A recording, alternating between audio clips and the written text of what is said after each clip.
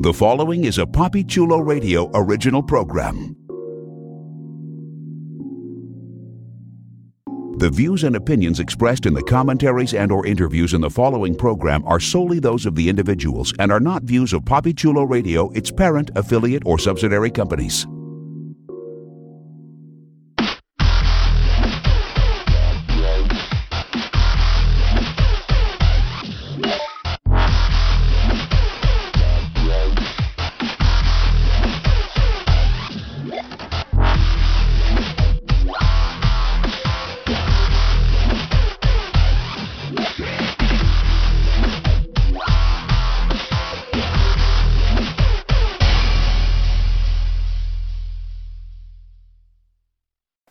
Welcome to Time Masters, a PapiChuloRadio.com original series. Papi Chulo Radio, celebrating a decade of podcasting excellence.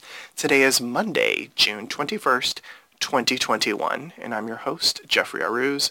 During this podcast, we'll be having an in-depth discussion on the CW's DC's Legends of Tomorrow. Please welcome my co-hosts, Millie Wood. Hello, listeners. And Professor X. Hello, everyone. Let's jump into our discussion of Season 6, Episode 7, which was titled Back to the Finale, Part 2, and aired June 20th, 2021. Here's the official synopsis of the episode. With Ava, Arek, Behrad, and...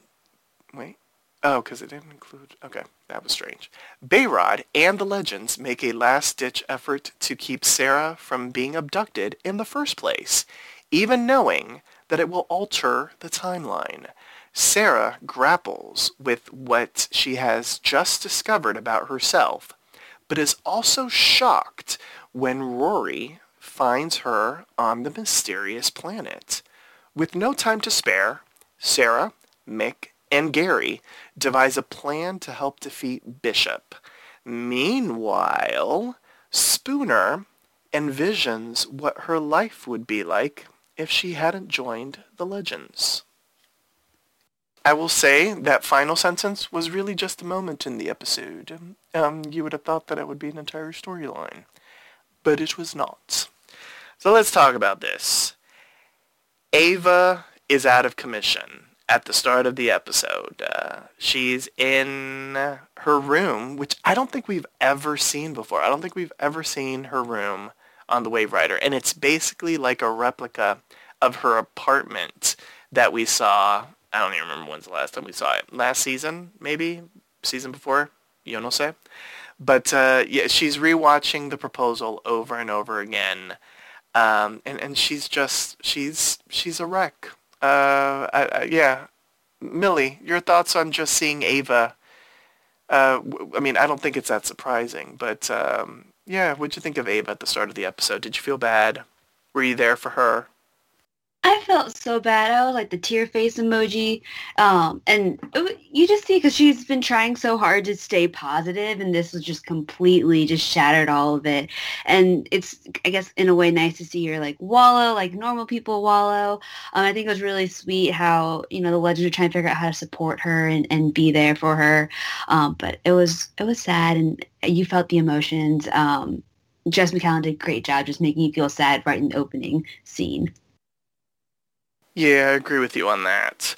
Before we get into the time travel shenanigans that we get into in this episode, I want to take a moment and talk about one of the side plots. And that's that Zari ends up figuring out that John does not have his magic, and that John's hope in this sort of time travel adventure is that... because they stop Sarah from being abducted, that means his magic never disappears. So he gets kind of like, he gets a bonus, bit of good news if they are successful in their plan. Zari kind of is, let's say, annoyed that John lied to her, and basically tells her no more lies, and to which John promises. Professor, what'd you think of this? It was a tiny little scene, but it's a follow-up to what we saw in the previous episode. I believe that you said that you thought Zari would end up figuring it out sooner rather than later because Zari is a brilliant woman, and she's very astute in, I don't know what you would call it. She's incredibly meticulous and detail oriented, so that she would completely figure it out on her own. What'd you think of this moment for Zari and John? I liked it. I'm really enjoying the two of them together. I love the fact that, it shows that Zari, and again, think about when we first met Zari 2.0, as I will always call her. Never forget the original Zari. She was, this vapid social media influencer type.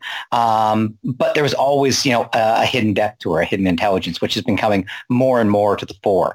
And you're really seeing that, I think, we got a wonderful payoff later in the episode where John was saying, even if I don't get my magic, I've got you as my girlfriend, and he actually used the girlfriend word, which seems a huge jump for John to make. Which I thought was, she may have said girlfriend first, but for either of them to use it, I thought was great. I do like the fact she figured it out. I'm glad that it was sooner rather than later. I think they could have maybe stretched it out a little bit. There could have been some comic potential to that, but I think having her figure it out, means that it's not hanging over it in quite the same way, and I think that's important. If we're going to accept that these two have a good relationship, and everything we're seeing indicates that we're supposed to like these two together and be rooting for them, I think that you have to have them working from a basis of trust. So to have that realization, to have her figure it out rather than him just blurt it out and admit it or be caught out in a lie, I think was great. And the fact that he was caught because he was instead of being his typical John Constantine self, he was, love is love and love is so wonderful, and that's why you should go out and do this. And she's just looking at him, realizing there's something off about you, John. I can't quite put my finger on it right now, but oh my God, what is it? So I really like how that played out. And as I said, previously, I'm glad they didn't stretch this out for a long, long period of time.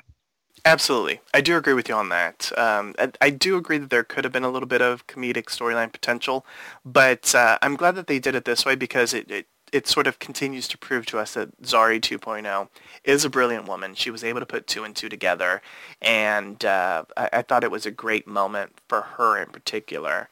Now let's talk about the plan. So Nate and Zari end up finding that Behrad is not on the Wave Rider, and they realize that he's gotten into his, his thinking kush, I guess, and he had written on this whiteboard this plan, back to the finale part 2. I hope this does become a tradition where they go back to the previous season's finale. Like, it's just fantastic. And they get really meta. They explain to Spooner, what is this? It's the finale, what do they say? Like, they're all fun. And Nate is like, except for the one where I died. So the plan is to go back to the finale so that Sarah is never abducted by the aliens. And the legends go and, they go and start plotting at a place where they never visited during that finale. So it looks like it's a restaurant across from the club where they go to celebrate with Charlie, et cetera, et cetera, et cetera. And as they're formulating their plot, they realize that, if they do this, they would have never met Spooner. Now, this was a line in the press release, but this really was all that it was. Like, Spooner does sort of think about it, I wouldn't have joined the Legends.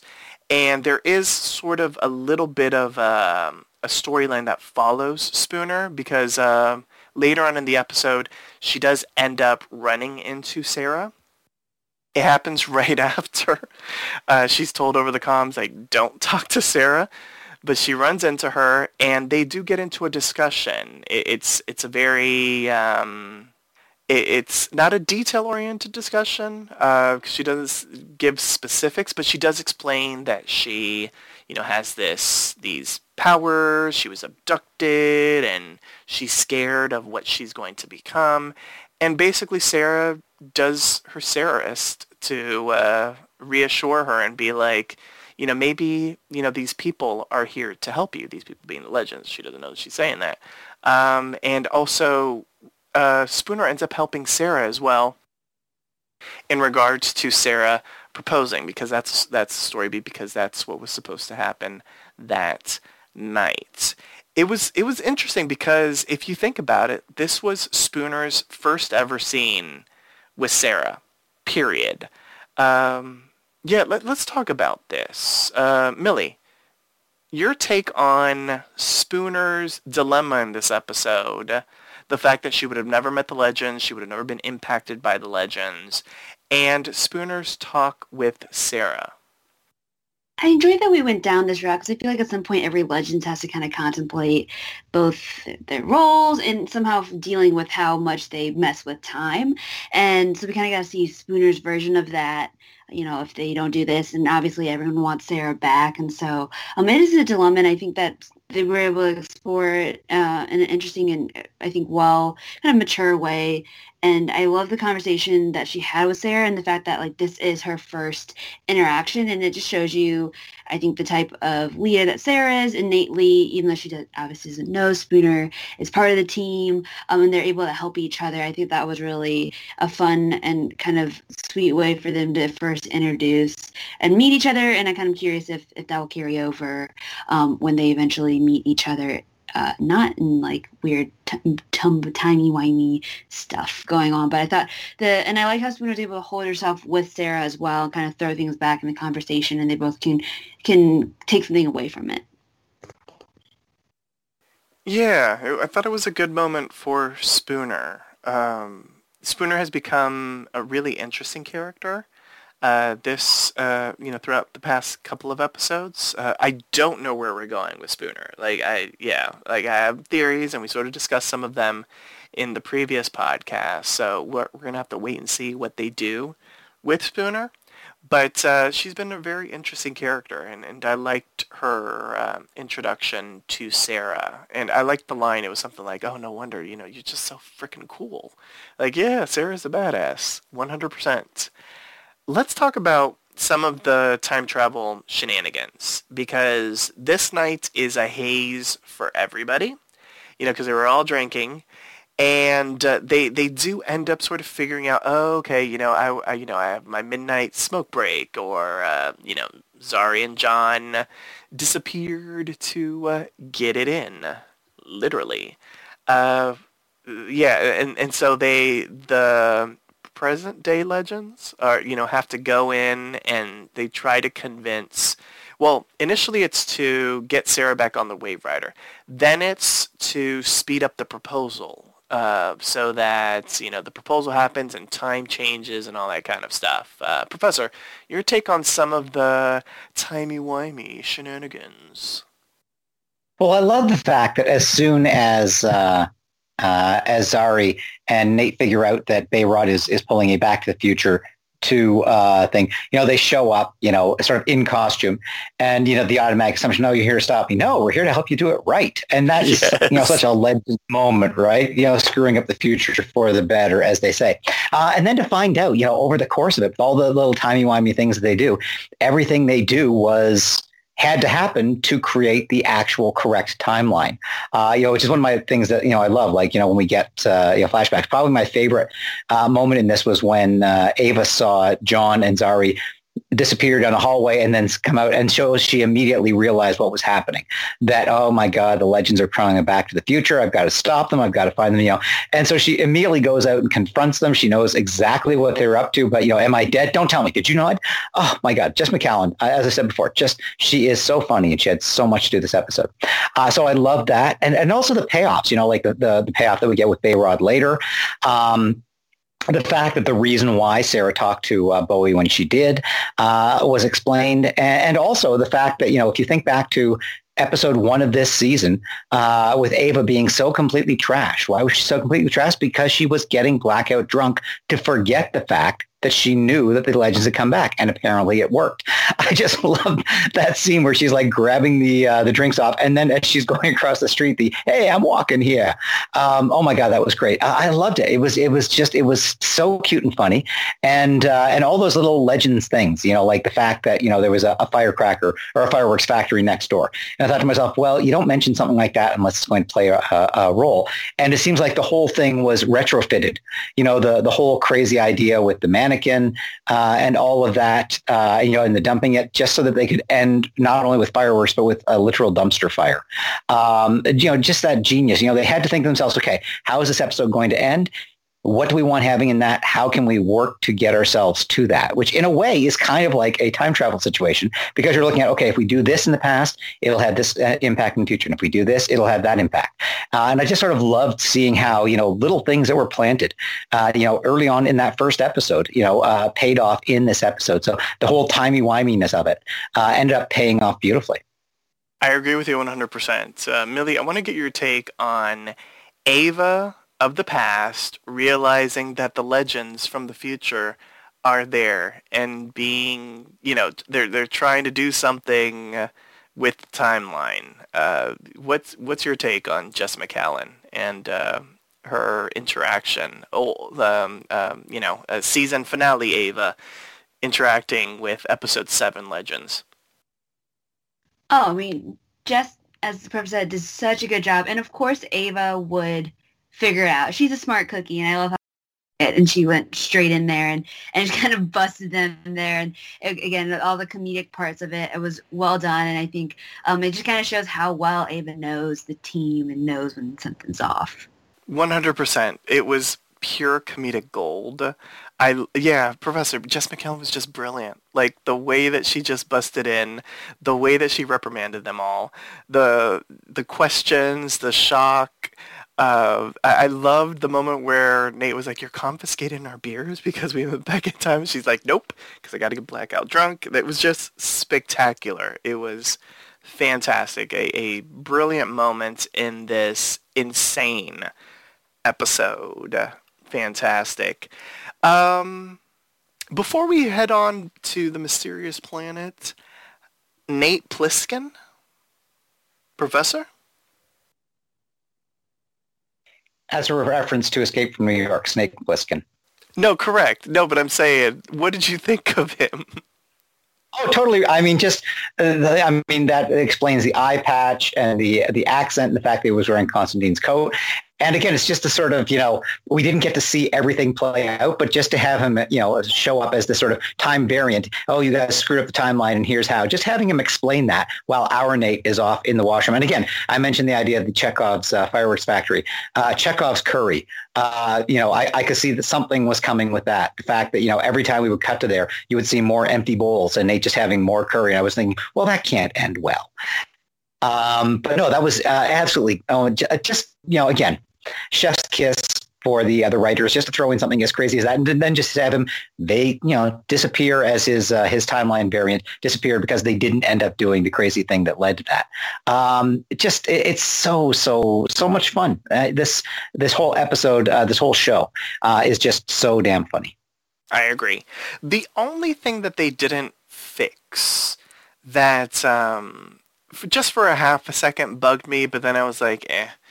So Sarah interacts with Spooner, and then she goes and chats with Bowie. If you look at the video that Ava's looking at, Spooner isn't in the background. And that's just the only thing that bugged me. I wish that they would have added Spooner in. If they are changing a little bit the timeline, and there should be new memories forming for some of the characters. That was just the one thing that kind of bugged me. But it was fine. So let's head on over to the mysterious planet, and we pick up exactly where the previous episode left off, with Sarah discovering her dead body, and Bishop revealing, in a spectacular kind of way, what ended up happening and how he cloned her. Millie, I want to get your take on this, because we were left sort of dumbfounded at the end of the previous episode, And in this episode, we see exactly how it happened. We see that she really did die. She's dead. And he just created a new Sarah that has some special abilities. She can regenerate. And this left Sarah with the important question of who am I? Do I want to be this person? Can I go back to my old human self? Because she does end up learning that she is, I don't know if we want to call her part alien, or at least she has some alien genetics in her DNA now. I think that it sets up for a very interesting, if they're going to kind of explore that, can she be Sarah when she has a little bit of alien genetics? I also thought it was interesting how much she rejected the idea that she was half alien now. Especially because she's been around people that are metahumans and things like that. So I think it was a kind of visceral reaction to be like, oh my gosh, I'm like half alien. I thought was an interesting response to come from Sarah. And I do like how they answered the question, because I know we were racking, like, when did he do the swap? And it makes sense that it was literally right when she came on and met him. But then it also got me thinking about kind of so we've basically seen this clone Sarah the whole time. So it's interesting to see kind of how, maybe if we go back and see it, there might be small differences, but it felt very much like Sarah, which might play more into the idea of her trying to find her identity now. She knows this kind of half alien thing as well. So overall, I think it was interesting. I was sad. I think this episode, and then, on the other podcast with Batwoman, there's a lot of denial saying that, people are dead, had to come to a lot of terms there. Cause it is sad in a way. We kind of touched on that. The Sarah Lance, I guess, full human is dead after everything she's been through as well. I think that's something that she will have to process as well. And coming to terms that she fought everything, and then she kind of got bested by a crazy scientist. So that's an interesting thing to think about. Yeah, ain't that the truth? Speaking of the crazy scientist, Bishop ends up revealing his master plan. He plans on cloning Sarah and basically invading other planets with the Sarah clones in a way to save humanity. I don't really know how that works, because if you're just populating them with clones, they're just clones. It's not like you're, having I don't know. It just, the scheme, the plan just doesn't really add up for me, at least. Professor, what do you think of Bishop's plan? Just cloning Sarah, alien hybrid Sarahs, and populating planets, invading planets and populating them with Sarah Lances. Well, I'm with Gary on this. I don't think the idea about a planet occupied by Sarah and Ava clones is an entirely bad idea. Let's give it a try. Until you try it, how do you know it's going to be a bad idea? Bishop has just been, such a fantastic big bad for the Legends. He is absolutely perfect. He's crazy but powerful in his own way. He's utterly deranged, and the actor is playing him in exactly the right way. That scene where Sarah, shoots him full of Novocaine in the neck so he can't control his body. Oh my God, that was just, and he's still monologuing as his body is flopping around and he's collapsing to the floor. Also, it sets up, Ava having this sort of, live, die, repeat realization that, hey, if he doesn't die, he's trapped in this body. So, you're just Novocaining him and trapping him there. I thought was a delightful little touch. Again, just showing, Sarah is a total kick-ass fighter, but also a strategist. She's thinking, and she's seen him sort of do that regeneration thing when he's been killed. We had a great scene, where he's, guy's broken bones. And so the first thing he does is he gets a gun and he shoots himself in the head so he can reboot. So she stops him from doing that until, Mick sort of screws things up. But no, Bishop was just, again, yes, it's a totally batshit crazy idea. What do you expect on this show? But, given the way Earth has turned out, I'm not entirely convinced, a planet full of Avas and Sarahs wouldn't be certainly the sexiest thing we could see. Well, there you go. All they would need is Wallace Day in the mix, right? Yes. Yeah. Okay, so let's continue on with Bishop, because there was quite the surprise and quite a wrinkle in his plan in this episode. So, we'll talk about Sarah and everything that she does momentarily, but let's get Bishop out of the way, because the show gets Bishop out of the way.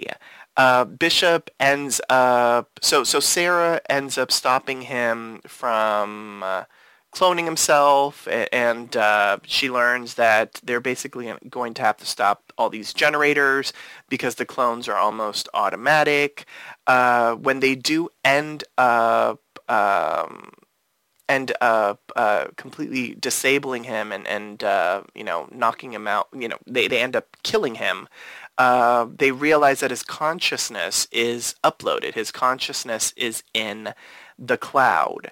So even though he's not able to print himself on the planet, with his consciousness in the cloud, he could print himself anywhere. And there is a dilemma because Sarah is trying to print a human version of Sarah that she wants to be sent back to the Legends and this, that, or the other, blah, blah, blah. We'll get into all of that in a moment. But because of just the time and their need to escape, they end up, pausing the Sarah, and they explode everything so that Bishop isn't fully uploaded into the cloud. And we even get Bishop screaming, "No!" Now, this is episode 7 of what will be more than likely at least a 13, 15, 18 episode season, going by the numbers of, previous seasons of Legends. It's going to be anywhere in between that. Maybe it's 15. I don't know. We don't know the full episode count for season 6. Clearly Bishop is still out there somewhere. Right, Millie? Right? 100%. Okay. Professor? Not so sure. I think it would be a shame to write off such a great supervillain. I certainly would like to see him come back. Maybe, again, this is a time travel show. It's a time ship. It's entirely possible they might meet Bishop earlier, and that might be him meeting Sarah Lance might be what convinces him that, oh, she is the woman that I need. Again, sort of, that sort of, timey-wiminess that we were talking about earlier with the Sarah plot. So I would like it to that his plan was destroyed. Now it could be that he's there's a hard drive backup or something like that. The idea of uploading yourself to the cloud. How can you access the cloud from another planet? Their internet speeds must be phenomenal. But if they do reintroduce him, I would like him to be something different. I don't want him to be just the same Bishop, because he was great. But if we did have the same Bishop somehow escape that would sort of negate Sarah's sacrifice and Sarah doing what she did to stop him. So I hope that we meet him in some different form. What I really thought they were setting up, and I was against it at the time, but thinking about it again, I think it could have been brilliant, is that I thought Bishop's consciousness was going to end up in Sarah's body. It's the new fully human body. And at the time I was thinking, no, don't do that, do that. But thinking about it now, I'm thinking, then we could have had Katie Lotz playing Bishop, playing Sarah Lance, which could have been hilarious. But I'm glad they didn't do that, and they actually showed the body falling to pieces, to sort of indicate that ain't going to happen. I'm sure there is, a backup of a Bishop or a Bishop earlier in the timeline that we will meet again. But I'm hoping it's in a different context. I think they did very well. Like, this absolutely felt like a mid-season finale. They wrapped up so many of the plot lines beautifully. And, I certainly, I loved every time we got Damien Dark back. I think Bishop could be a Damien Dark level antagonist, and possibly in the same way that, a sort of curious level of antagonist, someone who isn't necessarily out to kill the Legends per se, but has his own goals that they're trying to thwart, and, maybe could be turned around or something like that in the future. But yeah, I definitely hope we get more of him in some capacity in the future. Okay. I agree with both of you. I don't feel like this is the last we've seen of Bishop. I do like your idea, Professor, getting Bishop from a different point in the timeline so that, maybe he isn't as maniacal, and maybe they might actually need Bishop, so they have to go and find him. And it would be interesting if we get sort of like a time paradox type of thing where, meeting the legends is what inspires Bishop to find Sarah Lance and this, that, the other, and blah, blah, blah, and all that kind of stuff. Yeah, because it's a time travel show, and clearly, that's what's going to happen. Because, of course, Kayla is out there getting ready to give birth to Spooner, I guess. We'll talk about that right now, actually. So let's talk about Mick and Kayla. We pick up, once again, exactly where we left them in the previous episode, post-coitus, tentacles and all. Mick didn't like the ear thing. And Kayla basically tells Mick, you have until the third moon sets, and then I'm leaving. And so he goes off and is searching for Sarah. He runs into Gary and the Ava clones that he has convinced to, be on the side of good, aka anti-Bishop. And they do end up finding Sarah. And Mick has a really important conversation with her. This is probably one of the most important conversations Mick has ever had in his life, where he basically tells her that she is who she is, and she has to live in the moment, and she can't worry about the past, and Ava clearly will accept her for who she is. He basically tries to calm all of her fears that she has built up throughout the entire episode. Professor, what'd you think of Mick and his conversation with Sarah? Probably, I would say, the most grown-up conversation Mick has ever had, in his, monosyllabic, the way that he speaks. Like, it was still the most grown-ass conversation he's had. Would you agree? Oh, definitely. And we've talked about it, last season, that it seemed like they were running out of things to do. I just realized and it turns out that, Bishop found out about Sarah thanks to, Rebecca Silver. Now, what is that, the McRory version of Rebecca Silver, or is that the Mona version of Rebecca Silver? We don't know. But I do love the fact that, he's gotten that development. We've talked, for most of last season, that they sort of run out of things to do with Mick. Mick was just a sort of a one-note grumpy guy, drinking beer and stuff. And yes, he did have the writing, and they introduced his long lost daughter, and that gave him some stuff to do. But I think certainly for the first half of the season until the last 2 or 3 episodes, Mick was almost forgotten. That he wasn't contributing much story-wise to the show. So to get his development here of him being the one who refuses to give up on Sarah, who goes off and actually does manage to rescue her, although it was very, important to note that, Sarah did manage to rescue herself.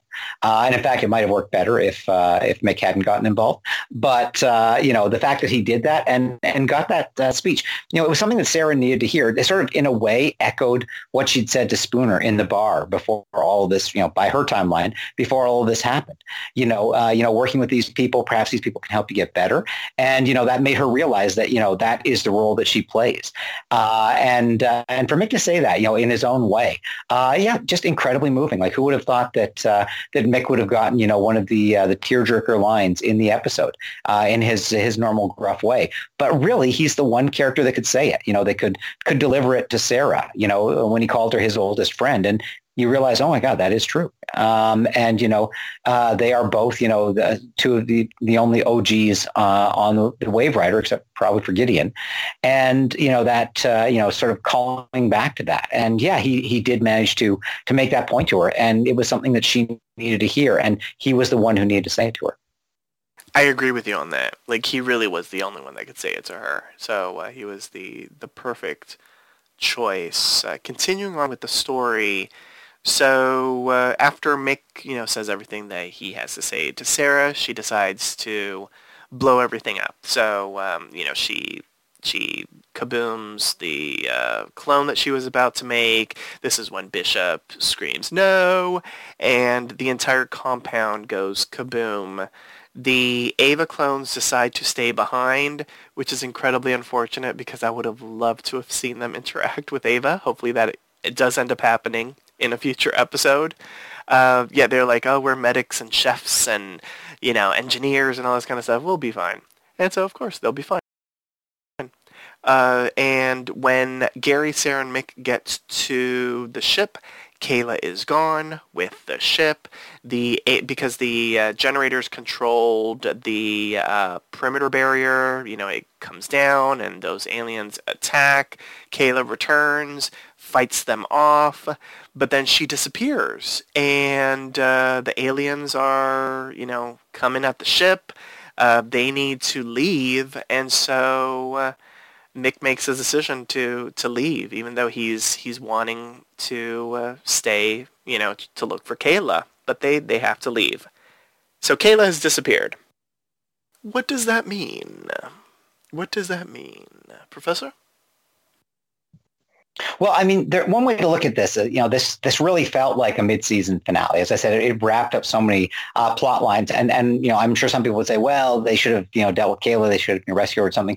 But I think in terms of the potential of her and the actress who plays her coming back later. If they'd rescued her, it just would have been sort of one note. Okay, you're on the Wave Rider.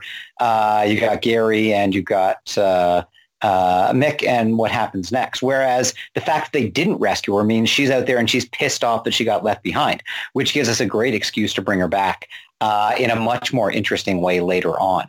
I'm convinced. I'm certainly hoping we will see more of Kayla. And I love the fact that as they're rushing for the ship, Mick kept saying, "She won't leave me. She won't leave me. She won't leave me." That sort of confident. Oh yeah, I gave her the good love, and so she's not going to leave me. And then she left us. Damn it. It was great. And then to have her, obviously make comeback. No one for a second thought that Kayla had actually abandoned them. She does make the comeback. Goes into her other form to save them. And yeah, we never actually saw what happened to her. I'm absolutely certain she's not dead. And again, we will see her again. The chemistry she had with Mick from the moment they first met. She will move heaven and earth to get back to him, if only to kick him in the balls for leaving her behind. 100%. Millie, let's talk about Behrad. Behrad really was the catalyst for this episode. He was the one that came up with the idea to go back to the finale again, back to the finale 2, Electric Boogaloo. He ends up getting a plan at some point in the episode to get a mannequin and stuff it with fireworks so that A, the aliens would have abducted something, and B, the fireworks would have, damaged the ship at the right time so that the aliens would have scattered and then they would have still met Spooner and this, that, or the other. As Nate Pliskin said, come on, man. They knew it was... The aliens knew that it was a mannequin. They came back and they abducted her anyway and yada, yada, yada. So the plan was clearly a Stoner plan. But he does try one last time to save Sarah, and that's when, he screams at her, Sarah, come back, come over here, so that she doesn't get abducted. And then he realizes that the reason Sarah was abducted was his distraction.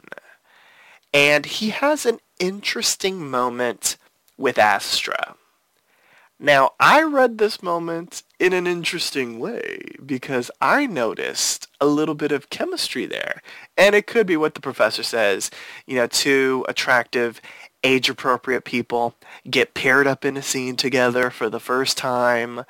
And, you start thinking in CW kind of way. I don't know if it was that, but it was kind of interesting because I was like, what are they going to do with Behrad? Like, there was like a moment where I was like, are they going to do something with him and Spooner? But after this moment with Astra, it was a tender moment. It was really just Astra being there with him. But there was a moment where the eyes from both of them did a little something, something. And I don't know if you picked up the little something, something. But what did you think of Behrad, and in particular, Behrad's conversation with Astra? I appreciate Behrad's creativity for ideas and formulating plans. He gets an A+ on them. Like, the practicality of the plans, are questionable there, but I do like, let's get a mannequin and blow it up instead. I thought that was very creative. What I thought was interesting with his overall storyline, I think, was his level of determination and drive. And I don't know if it's because maybe he thought and it's just we now realize that he felt responsible and that's why, or he had, just wants to get Sarah back. But I thought his determination felt a little weird because I feel like in terms of his relationship with Sarah, he's like lower on the totem pole, I feel. So I thought that was a little strange that he's willing to go through all these hoops in that sense. Maybe it's just his stoner high. In terms of the moment with Astra, I got a little of it, but I feel like it was more just there because it was them trying to connect because we haven't really got to see them interact. So it was more them creating and establishing a relationship because I feel like I personally think I would be more of a fan of seeing Behrad with Spooner. And maybe they just want to give him options too. That could always be the possibility. CW does love a love triangle. Yes. Professor, did you notice anything with Behrad and Astra? I mean, it's possible, but I think the fact that, Behrad was involved with Charlie, so for him to get involved with someone else on the team just makes him seem, a bit slutty. So I'm kind of hope they don't go that route. I realize that, the story temptations, and yes, two very good looking people. I think if it was with Astra, the first thing Astra would have him do is stop smoking so much weed because I've mentioned before that, they used to deal with him smoking in a very sort of coded way. It's becoming more overt. It was truly, it was beyond overt. It was in your face in this one. And the fact that he was coming up with these, totally stoner ideas. No, we'll get a mannequin and we'll put this wig on it. Yeah, and then we'll stuff it full of fireworks. And then the aliens will grab it instead of Sarah. And it sort of if you're looking for the show to finally do a PSA against drug use, the plots that he came up with in this episode are kind of that. Yet no one can question his heart. His heart is in the right place. This is his way of grieving, his way of dealing with the loss of Sarah and saying the same thing any of us would say in this situation. We have a time machine. We can undo this, and trying to make that happen, and even at the end, just, being unwilling to give it up and whispering to Sarah, which again, calling back to the last season, they clearly knew what they were going to do because, why did Sarah look behind her as if she'd heard something? And why did she fall behind the group before she was kidnapped? Clearly the pieces were, at least something was being, maybe they didn't know exactly how they were going to play it out. But I like that. So again, it showed that Behrad's heart was in the right place, but he's clearly baking too much. Yeah, I have been wondering what they're doing with his weed smoking. Some of it is like, because I referenced earlier in the season, like, are they going to make him the new Mick? Where Mick was like always drunk during adventures and that sort of thing, and maybe screwing up once in a while, or sometimes screwing up for the best because he's drunk and that sort of thing. So because Mick will be leaving at the end of the season, is Behrad filling that void, not being gruff and assholey like Mick, but just, being sort of like, the inebriated one that kind of stumbles to a win or, hinders the group, and then they got to clean up his mess and that sort of thing. I wonder that, part of me also wonders if it's just that because weed in general has become legalized in many areas here in the U.S., if there's no longer that stigma towards marijuana usage, I wonder if some of what they're doing is really just normalizing weed in the show, no longer making it as taboo as before, where it's like, we didn't really see him toke. We sort of just got, we basically knew what was going on without them being so overt about it. Now they're being more overt about it, and I wonder if it's just because just the general opinions about weed in general has, like, it's really become much more acceptable in society. So I wonder if that's what they're doing. I do think they're using this a lot with the character. It would be nice if they balanced it a little bit more like they did in the past. I mean, they don't have to go and no longer, they don't have to revert to what they did last season where, there's just like a puff of smoke as he's leaving a room. They can have him be as open about it, but without doing it all the time. Although, let's be real, there are plenty of people out there that are big-time weed heads that smoke all the time and that act the same way as Bayrod. So it could just be, them feeding into that stereotype. I don't know. I guess we're going to have to wait and see what the hell they're doing with Bayrod. But he is really in your face with his weed smoking and his love for Kush, which, more power to him. Okay, the big moment at the end of the episode. So Sarah does return. We get the reunion that we've been waiting for, a gentle stroke of Ava's cheek, and they kiss, they embrace, and they're like, oh, it is a little quiet here. I wonder where the legends are. And Sarah's like, oh, I know where they are. And they go back to the club. And we get the moment that we've been waiting for all season. Sarah and Ava get engaged in the most adorable way possible, with fireworks and everything. I will also say just a little thing, just since I'm going to be asking everyone's questions about this, and just to put a pin on Sarah. At one point, Sarah does realize that they're fucking with the timeline. She's getting new memories of stuff, which is kind of fantastic. I love that little wink and nod to their time travel adventure. Let's talk about this. Sarah proposes to Ava. Ava says yes. She says it many times, but she says it at the right time, too. Professor, your girls are engaged. Woohoo! I look forward to when they're married so they can, finally have sex, because I'm sure they haven't up until now, because that would be a sin. Exactly. What a goddamn delight. I mean, yes. And that's why I say this really felt like, this could have been a season finale, just the way it wrapped these things up. But that's why I think it really does feel like a mid-season. I'll be really curious to see how they follow it up next week. Whether it'll be the dreaded filler episode or what. But yeah, come on, it was delightful. We love Ava Lance. We've loved Ava ever since she joined the team. We've seen the first sparks. I think, if you go back and listen to those podcasts, I was the one who first said, hey, there's a spark here. Something's happening. So to see them finally, especially this season with, Ava knowing that's what Sarah was going to do, and to finally get the payoff and her giddiness of the yes. Because I was a little afraid that we might get that Legends turn somehow, that no, something's going to screw this up. But then no, yes, they get the yes. And then the fireworks go off in the dumpster. And what better way to have an engagement on Legends than a literal dumpster fire? It was gorgeous. It was glorious. I agree with all of that. So, Millie, your take on Ava Lance and their engagement. I agree with the professor. It definitely read like a season finale, or at least a mid-season finale, and it was very them in the dorky, Ava doesn't know what to do, she's so excited, cute way. And I love how I think even the previous, their reunion, the previous scene with them reuniting helped add to the emotions.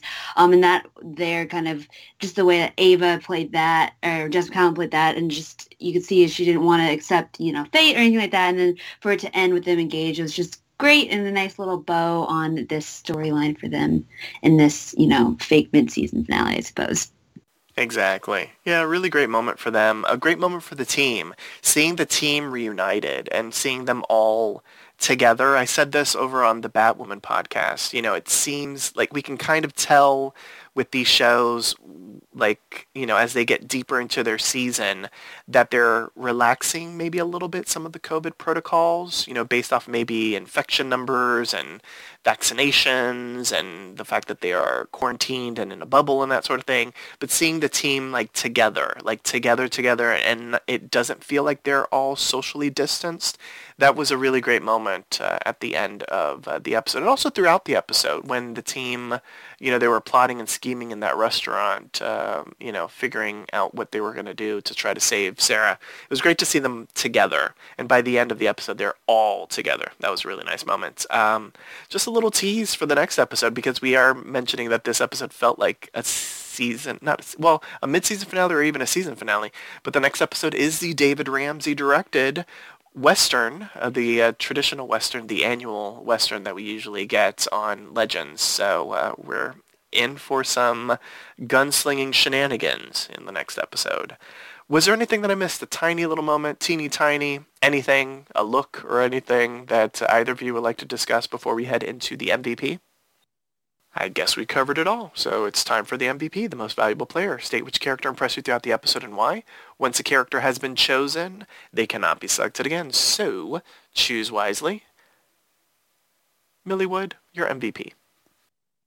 Oh, this was such a strong, I think, episode for a lot of the characters, so it's really hard to choose. But I do think I'll give my MVP to Ava.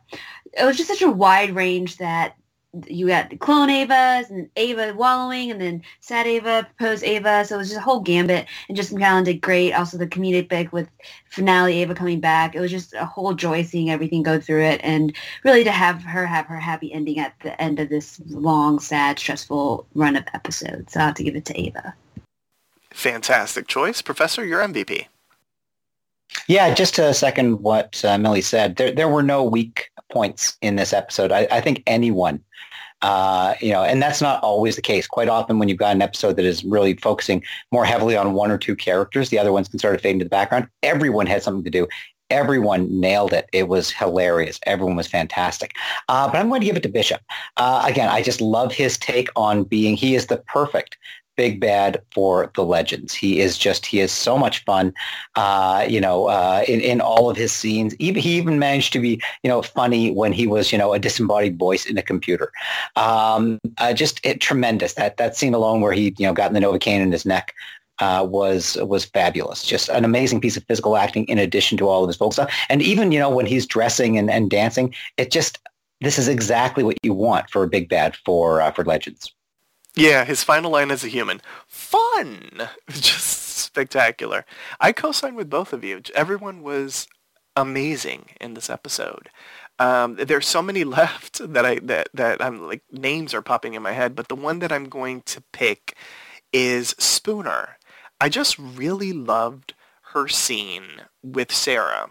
And the fact that it was the first time they were interacting, the fact that Spooner was really questioning her place with the Legends, and Sarah, of all people, a person she's never even met before, ends up reassuring her, and she's reassuring her because what she's saying is the praise and the love that she has for the Legends, even though she doesn't even know that she's showing praise and love for the Legends. I liked Spooner's interaction with Sarah, and I liked her little moments with the team where she really was questioning whether she belonged or not. So I'll give it to Spooner. Now it's time to rate the episode. How would you rate this episode on a scale of 1 to 10 Wave Riders? The point system is allowed. If you found the episode exceptional, deserving of more than a 10, you may grant it the coveted Golden Wave Rider. Professor. Golden Wave Rider, do you have to ask? I don't know if there's such a thing as a perfect hour of television, but this was a perfect hour of Legends. Everyone got to do something. Everything played in beautifully. The timey-wiminess of it actually worked out. Great character development, a beautiful resolution, and anyone who doesn't give us a Golden Wave Rider is either heartless or soulless. Millie, I believe you're next. Millie is next, and I will say Millie has been the most persnickety when it comes to going the golden route. She has her standards. I respect it. And Millie, from me at least, there's no peer pressure. Live your truth. You did say it was a strong episode, so I am curious as to how you're going to rate it, and we're going to find out right now because Millie, how do you rate this episode? No pressure, I promise. Oh, I can feel the judgment through all of the. Just virtually, I feel the pressure. I think overall, I'll have to give it. Very persnickety. I'll give it a 9.9 Wave Riders. I thought it was a very solid episode, very enjoyable. I felt like it was, as we joke, kind of mid-season, but also felt like it was a little bit of moving parts in places to set up maybe the back half of the season as well. But it's really great. We kind of got to see a lot of things pay off, and everyone got a little moment to shine. So overall, 9.8. No, you said 9.9. Are you lowering it to 9.8? No, I meant 9.9. I was between the two, but we'll go with 9.9. That's my final answer. Okay. Can I just say, I feel like Millie is the Jigsaw of our podcasting network because she enjoys torturing us. I feel like there's a part of me that's like, At some point, she realizes she will give a golden or archive, depending on what podcast it is. But I think you're enjoying the torture that you're providing both myself and the professor. Just a little bit, but I'm also just waiting for my socks to be knocked off, too. Oh, okay. She has like knee highs, so that's why it's taken a while for them to get knocked off. All right, Millie. I love it. Live your truth. I do respect you for it. The professor is clearly judging. But he's Canadian, so he's judging in a nice way. Okay. I am giving it the Golden Wave Rider because it was spectacular. It's a spectacular, rewatchable hour of television. We've sort of gone on and on, so I will just cap this by saying that everyone did a fantastic job. The entire cast was brilliant in this episode. Just spectacular. Everyone got their moment to shine, whether it was just a teeny tiny little, facial response by Nate or, a larger moment that some of the characters had. Everyone was just splendid. So on that note, join us next time for a brand new installment of Time Masters. Here's our announcer, Gidget, to remind you on how you can interact with us. Thank you, Captain. Follow Papichulo Radio on social media. We are on Facebook, Instagram, Twitter, at Papichulo Radio.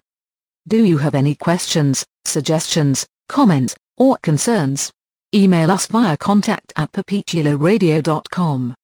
Are you interested in joining the Papichulo Radio team as an on-air personality or blog contributor?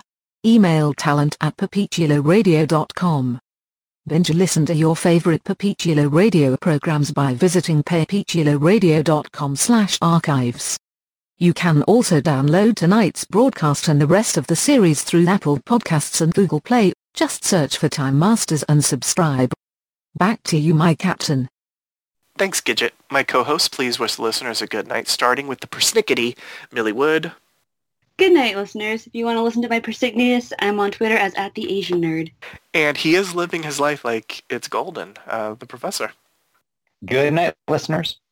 Thanks for tuning in. Download new episodes of Time Masters every Tuesday via Apple Podcasts, Google Play, and the Papichulo Radio archives.